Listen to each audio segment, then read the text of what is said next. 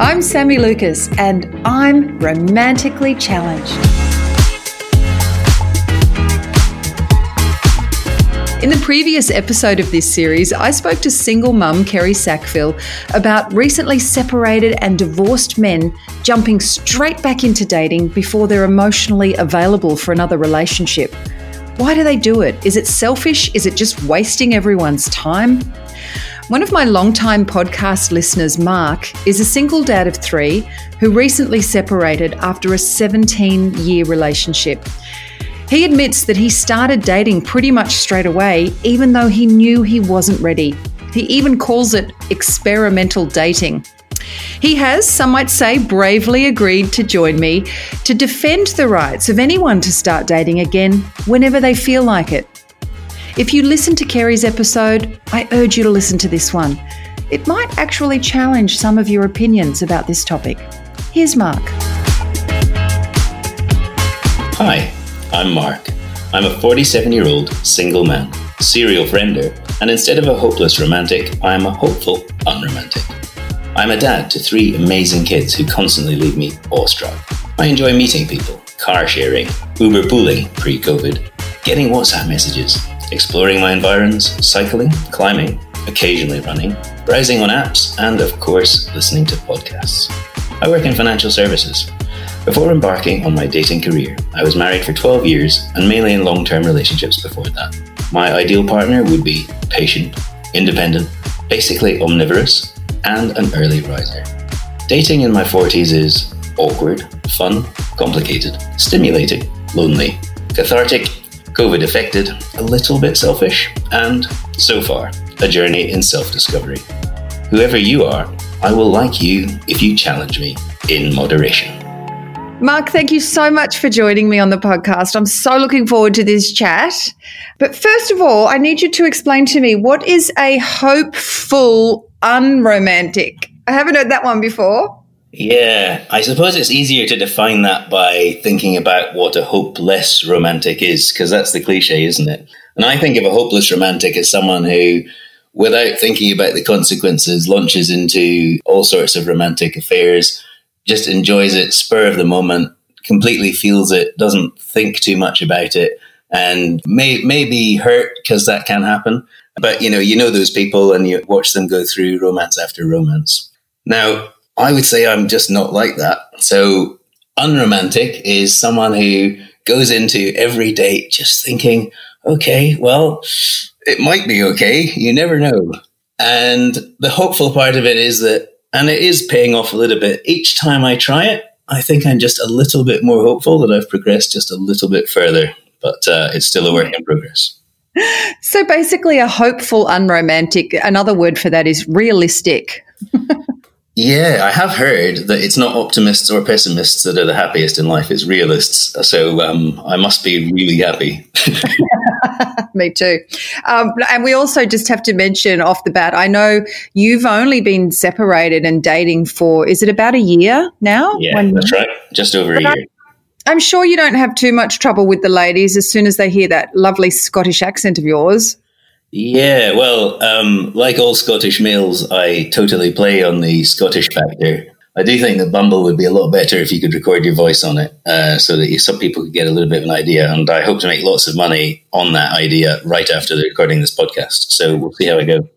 I don't think you need to worry about that because there's a funny thing that happens whenever I interview a man on this podcast. I am inundated with emails from women asking to pass on their information. So be ready for a stream of emails in your inbox. All right. Well, I'm looking forward to that with interest. But my WhatsApp's much more fun because I really do enjoy watching those WhatsApp messages pop up. Really? What? You get your kicks off a WhatsApp message? I don't know why, but I'm super addicted to it now, and pretty much I'm crestfallen every time I pick up my phone and there isn't a little red 1, 2, or 3 sitting on it, and there's never more than 3 because I've always checked it. Oh, that's funny. So what kind of dating have you tried in the last 12 months?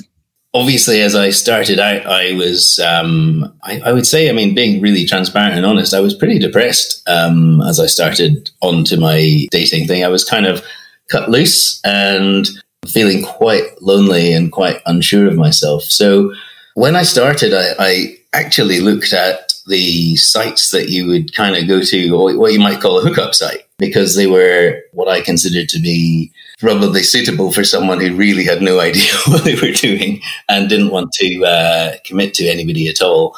Funnily enough, though, the reason I mention it is they're really not a place to go. They're not. There's nothing there, right? So it's probably even lonelier looking at them than it is. I genuinely felt at the time that I just had nothing to offer. It's kind of a strange experience, but knowing that you can hardly hold a conversation and you kind of your mind's playing a loop of what's just gone wrong with my life. You're not really in what I would call the headspace to try and hold a proper conversation with a serious prospect. So that said, that initial period of kind of, I suppose, bereavement in some ways passes, I think, quite quickly. So for anyone listening who's in the very first throes of a separation, I would say it does pass quite quickly, and you do kind of recover yourself. And if you're resilient at all, you get your identity back relatively quickly. But then you face this prospect, and you've talked about it on the podcast before, that you still know that you're not really ready for what you'd call a relationship or a commitment relationship, where you're not really looking for a life partner. So it's a bit of I wouldn't call it a minefield. It's a difficult place to start and think, where do I want to go to try and find someone who is capable of holding a conversation, but probably understands that this is something that may lead nowhere, maybe quite short term, or it's experimental. It's an exploration, right? Because you're kind of finding yourself as well as finding other people. I love that you've brought this up early, because I know this was something I really wanted to unpack with you. Why do men date when they're not ready? I mean, we talked about this in my last episode with Kerry Sackville, her whole theory that women over 40 really are at such a disadvantage, because most of the men that are out there jump onto dating sites straight away before they've really done the work to process what's happened to them. Her theory is we're all basically dating some other woman's rejects, which I think is such a harsh thing to say. What are your thoughts on that? I think, everyone's an individual, so I can't really speak for anyone other than myself. And I don't know if what I experienced applies to everyone else in my gender or not. But I think there is, just anecdotally speaking, there is a lot of evidence that there's a lot of guys whose relationships have come to an end, that they maybe aren't the person that instigated the end of that relationship. And so one of the experiences you have coming out of a relationship that you did not intend to end, if you like, I can't use a word other than desolation. And there is a bit of self-pity and probably selfishness that comes with that self-pity. But you don't want to spend time basically lying awake at night thinking to yourself about where did it all go wrong. You kind of want to get back out and revalidate yourself and think, well, I can't be that bad, can I? Because you do. You've said that you've used the word. You feel like a reject. You've, in my case anyway, done your best. It wasn't right. It's come to an end. And then you kind of think, well, who am I going to talk to about this? As a guy, you might find, if you're anything like me, that a lot of your friends are couples, and a lot of those couples are friends with your ex-wife.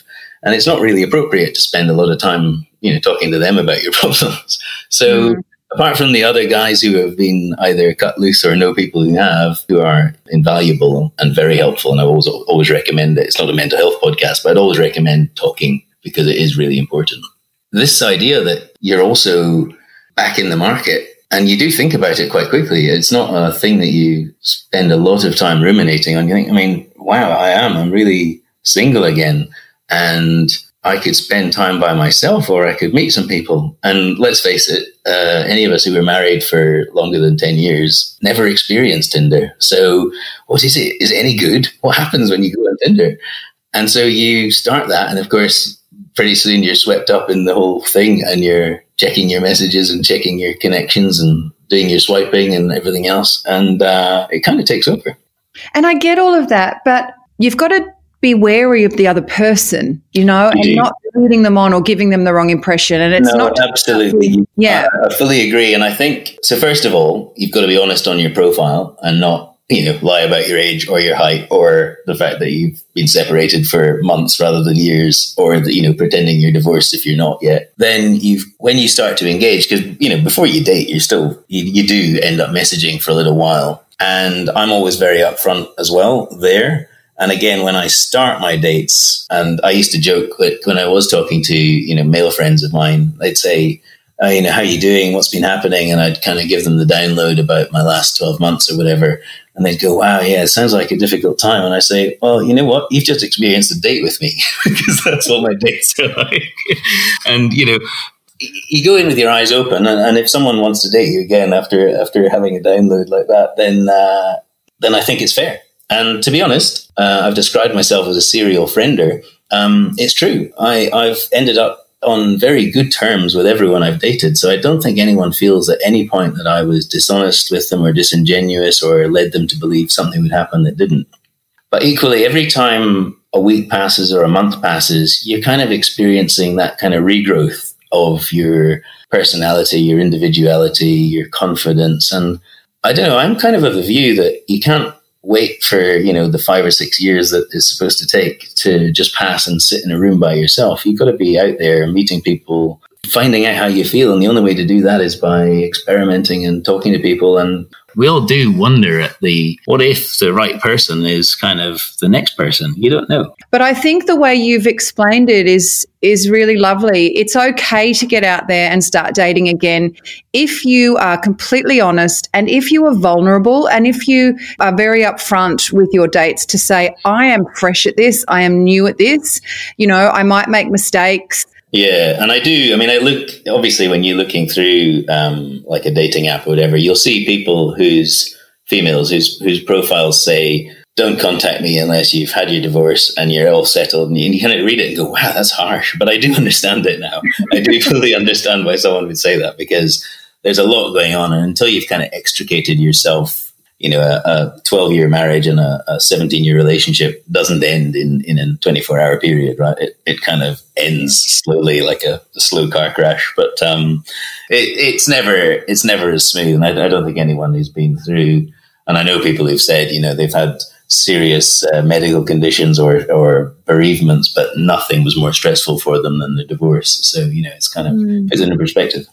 I'm really interested in something you said to me in an email you sent to me, where you said you don't really want to be dating, and you're not necessarily dating to find love.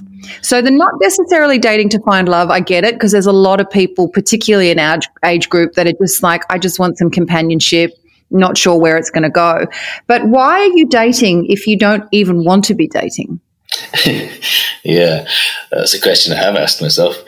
I think it's because of the numbness that comes with falling out of a relationship. That experience of being alone and kind of alone with your thoughts.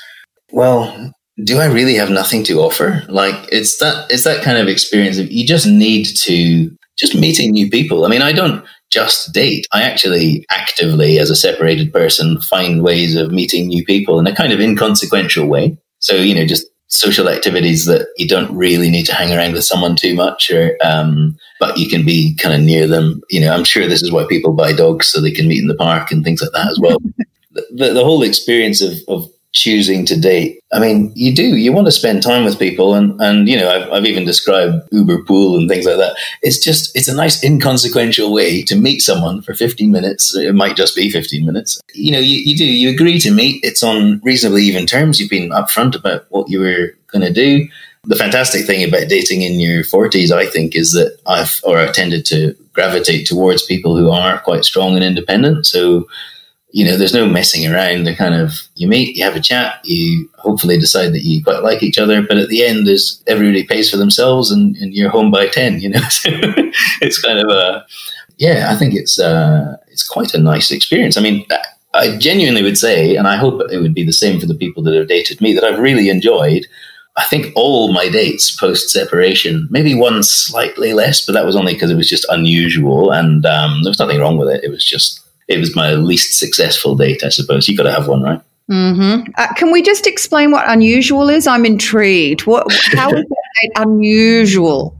Well, I've kind of given you an idea about what I'm like on a first date. So fully transparent. I'll throw out a few cards of I'm not entirely sure where this will go, or I don't want to promise anything that I can't promise, that sort of thing. I don't just completely monologue on that, but it'll come up in the conversation. And I said that to one lady, and she just kind of, you could just see her sort of sitting back and going, okay, well, I don't really need any more friends. And she was just, and I knew it was over and that I'd blown it when she threw into the conversation, Mark, you've probably never met anyone as wealthy as me. I thought to myself, I've blown this. But if someone says that to you on their first date, you think to yourself, this is not somebody who's thinking of me as a prospect, because you would not say that to someone.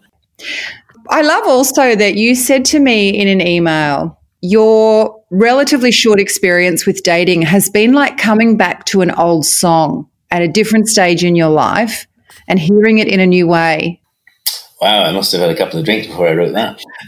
Yeah, what I think I was getting at there is, and this is probably an experience of listening to songs at different stages in your life, but especially when you've got more time and probably a better quality stereo, you do hear them differently and you kind of go, oh yeah, that's what that's about, and you just, you've spent years just listening to the melody or the chorus or something like that. And you actually listen to the lyrics for the first time and you go, wow, that's much more affecting than I kind of thought it would be. And the same with dating, the experience of just spending time with people, but who they've done their careers and they're much more sure of themselves and much more, just in a different stage in life. And you kind of think back to what dates were like when you were young and you were kind of hurrying through the whole thing to see what would happen before you blew it, kind of thing. But now you spend time, I think, listening to the person and kind of savoring it and listening to their experience. And everyone's life is so interesting when you actually take time to listen to what they've got to say for themselves. So it's great. Especially at our age, and I know I said this very early on in a podcast in series 1, that,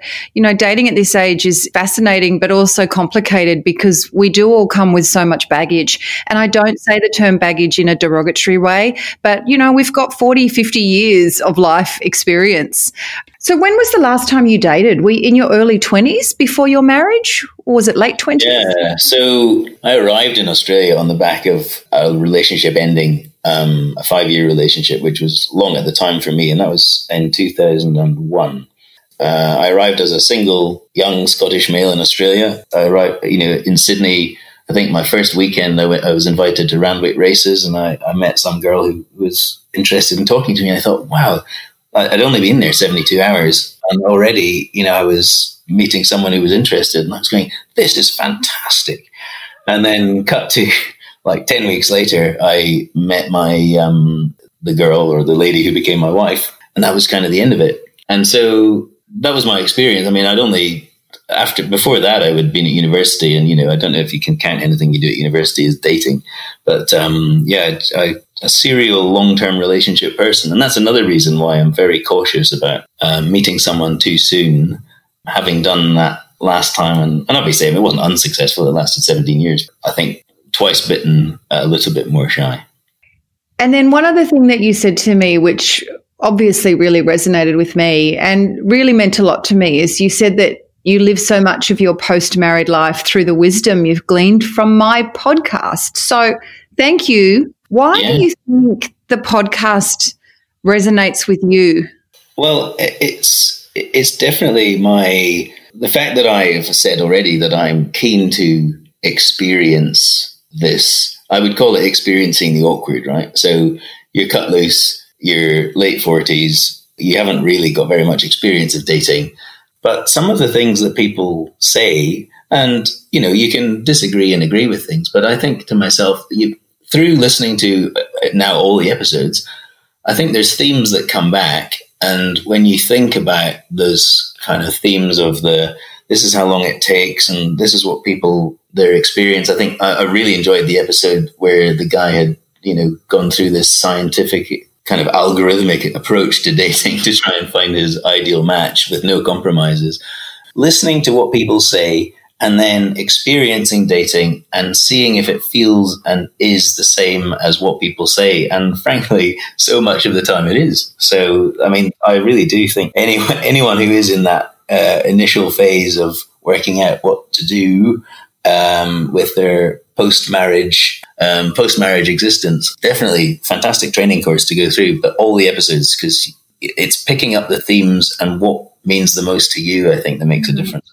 I know you've been especially interested in the conversations we've had on the podcast about when people are ready to date again. And obviously that's something that really resonates with you. The expression, it's not you, it's me, really has a lot more meaning when you're free to dating after a long relationship, doesn't it? Yeah, I mean, when you're in your 20s and you say that to someone, it's just because you're ready to move on and you don't really mean it, and it's just a nice way of getting out, and it's become a cliche for that reason.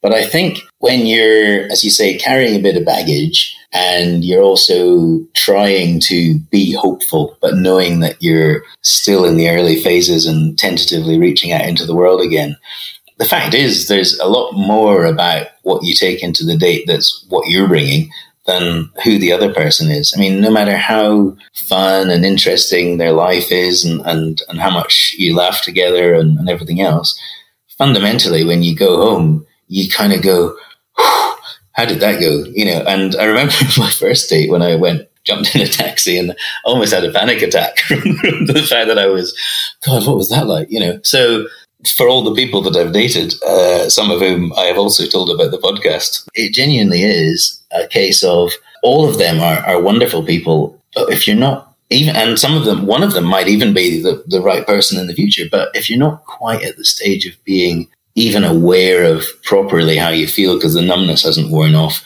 and that's unfortunately what I've kind of ended up realizing is that, and I'm not actively dating at the moment, and it's because I'm kind of taking a bit of a deep breath and going, okay, I've done a lot of dating, I've experienced it, now I do need to do some assessment about that and kind of, you know, run the health check kind of thing. And how do I really feel, and when will I feel that it's not dishonest to just keep doing that? Because I don't want to just rinse and repeat exactly that experience. I think I want to be a little bit more open for the next lot or the next one.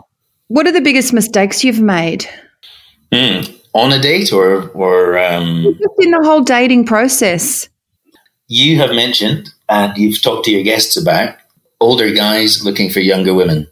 And you've got to say that it's a temptation, right? When you start and you set the age profiles and things like that in a dating app, you know, because young women look pretty, and you think to yourself, you know, could I, maybe, would that be a good idea? Everyone's talking about it. I should think about that. And I have to say that there's just something really awkward about having a date with someone who's a lot younger than you. It's just, it's just not I mean, if you're feeling self-conscious anyway, triple that if you're having a date with someone younger than you, because it just, that's when you have the panic attack, because you just think, you know, I'm just so out of my comfort zone in this situation.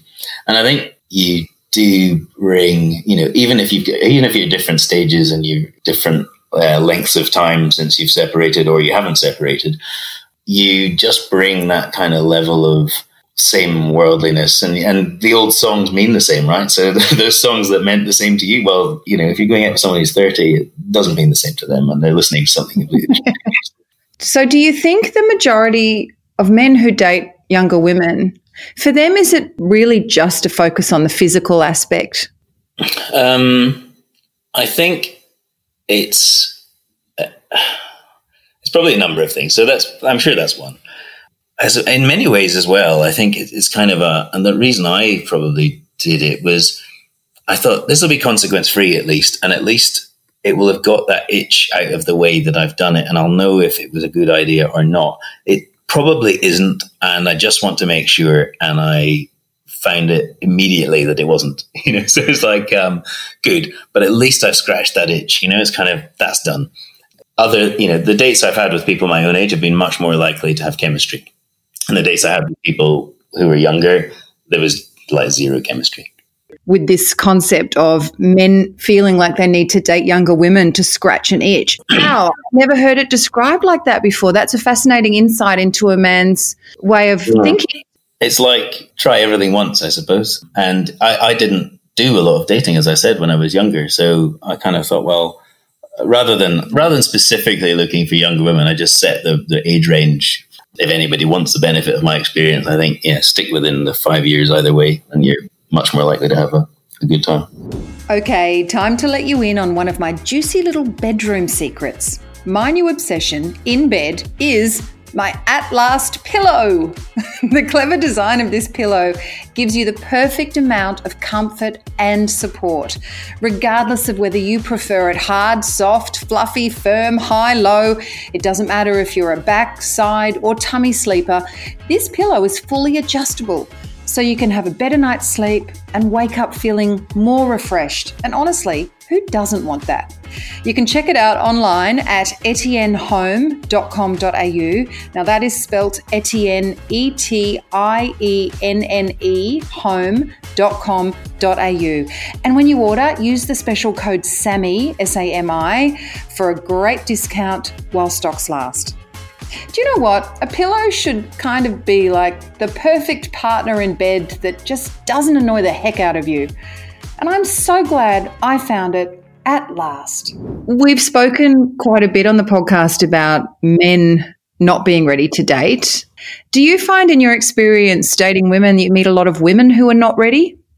No, I actually haven't. I think, and this could be to do with, again, behavioral thing, again, just to mention, I've heard research that says, if it's Tinder, for example, that men swipe right all the time and women will only swipe right if they've really looked and really think that the person's like a prospect. And I think it's probably the same for themselves. They really think about themselves before they go and date. And I think based on my limited experience, all of the women that I've met were ready for attachment with the right person.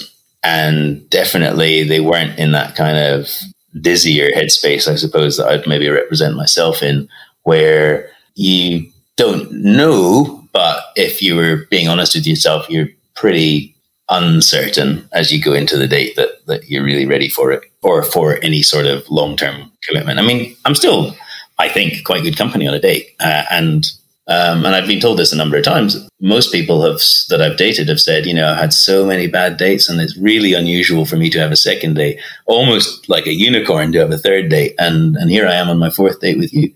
So this is where you get into that. Why is that woman having a fifth date or a sixth date? It's because she's beginning to feel like you're a real prospect for a proper relationship where you're going to see each other a lot more and spend more time with each other, maybe do the thing where you introduce kids to each other and that sort of stuff.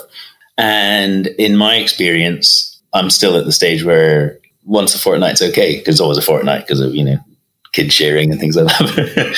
But companionship, casual sort of companionship, not necessarily another full-on relationship. Yeah, and kind of boundaries around that as well. And they're for safety. They're like, it's like having, I think, that's what you talk about. It's the L plates or the P plates. You want to make sure everyone's worn. So you have your verbal P plate that tells everybody, I'd like to catch up again, but let's not catch up all the time. And let's not move this too quickly. And I think it's just about don't drive too fast when you don't know what you're doing. When you've got your L plates on. But there's the psychology behind it that says if you know, even before date one, that you're not looking for a serious relationship, why are you going on 4 dates with her? Is that not giving her a sense that this is going somewhere and that you might be quite interested in her? I mean, do you worry that you're wasting her time? Yeah. Yes. And that is why somewhere around the 7th or 8th date so far, I've ended up in a situation where we've had a frank conversation, not an unpleasant conversation, but a frank conversation that kind of says, this has been good. Let's, and genuinely, let's stay friends. And I'm still in contact with everyone, as I've said, that I've dated, which is starting to get a little bit complicated now because it's just, you accumulate serial friender. And that's where that sort of 7th or 8th date becomes the kind of I suppose, dropping off point for me so far. But you don't get to the stage where you're going to be in a longer thing until you've worked out, am I comfortable with more, and when will I be comfortable with more? And I think as long as you're talking about it and not hiding it, you don't want to go all silent, right? If you go silent and moody, that's a bad stage. But if you just talk about, this is where I want to be, this is what I'm doing, you probably throw into the conversation just a few careful caveats about not getting too fast, too far. And then I've found that the women that I've dated have been very direct and very clear in saying, okay, I think based on where you are now, this has probably run its course. Do you agree? And I say, yeah. Where do you factor sex into this? Where does the sex come in? Yeah, how do you factor sex into this? Is it like you go on a few dates with them, you have sex with them, and then you go, actually, I don't want to get serious? There are a lot of men who do that, and once they've had sex, they disappear or they ghost. And it's happened to a lot of women I know, and you're left feeling used and discarded. And, oh, God, he only wanted one thing. He was never interested in me in the first place. Once he got the sex, he was gone. So, again, the first thing is the order that it happens in, right? You don't tell someone you're not that interested after you've had sex. Because you don't come out with the confessions about your stage and mental state at that point, I think. But as long as you say something before you go in, then I don't think there's any risk of someone feeling used or upset or anything. There's not a stage where I've found that a woman needs to think you're a marriage prospect before the actual act of intimacy is still something that you can both enjoy. The dates that I've been on, I think they've all, when they've got that far, they've run their course, but not in a way that anyone felt like they'd been, as you say, used or not kept informed or anything. I think it's just been, if it happens, it happens, and then you talk about it beforehand, and you don't use that opportunity to kind of take advantage of somebody. Yes, exactly. Well, I wish all men thought about that. You know what? We're very good at not really hearing what people tell us. You've got to really listen. You've got to see the red flags. You've got to confront them, and you have to be realistic. So I'm sure there's, a lot of women maybe in a situation with you where you're telling them, I don't want anything serious. I'm new at this. I've still got my L plates on, but then you keep dating them, then you sex with them. And even though you've told them up front, you don't want anything serious, some women can read that, or men or women could read that as, actually, he is really into me. So I'll hang in there because I think maybe he doesn't realize that I'm the right one for him.